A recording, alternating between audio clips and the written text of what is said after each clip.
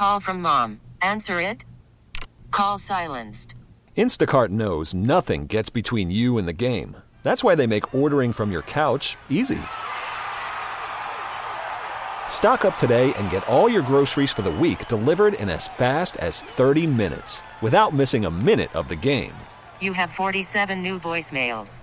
Download the app to get free delivery on your first 3 orders while supplies last. Minimum $10 per order. Additional terms apply. This is going to the show, and I'm just a regular guy. So I went and saw this new movie, Overlord. Yeah, I saw it on Veterans Day because it's a World War II movie. D-Day, mission behind enemy lines, diverse mix of GIs all pulling together against all odds and big numbers to get the job done. And oh yeah, this one's got Nazi zombies. It throws together 2 of the movie's favorite go-tos, Nazis and zombies, the goose-stepping dead.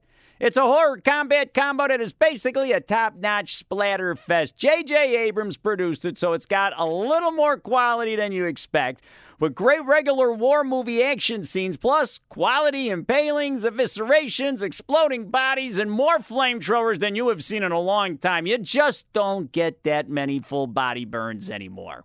But watching this, I'm thinking, the idea of creating an army of dead soldiers, how can that be a good idea? The negative aspects far outweigh the positives, because these dead guys, they ain't gonna follow orders.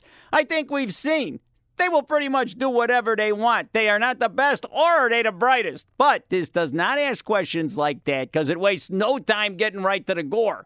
It pretty much starts with GIs having to make a jump out of a crashing fireball of a cargo plane that is spectacular.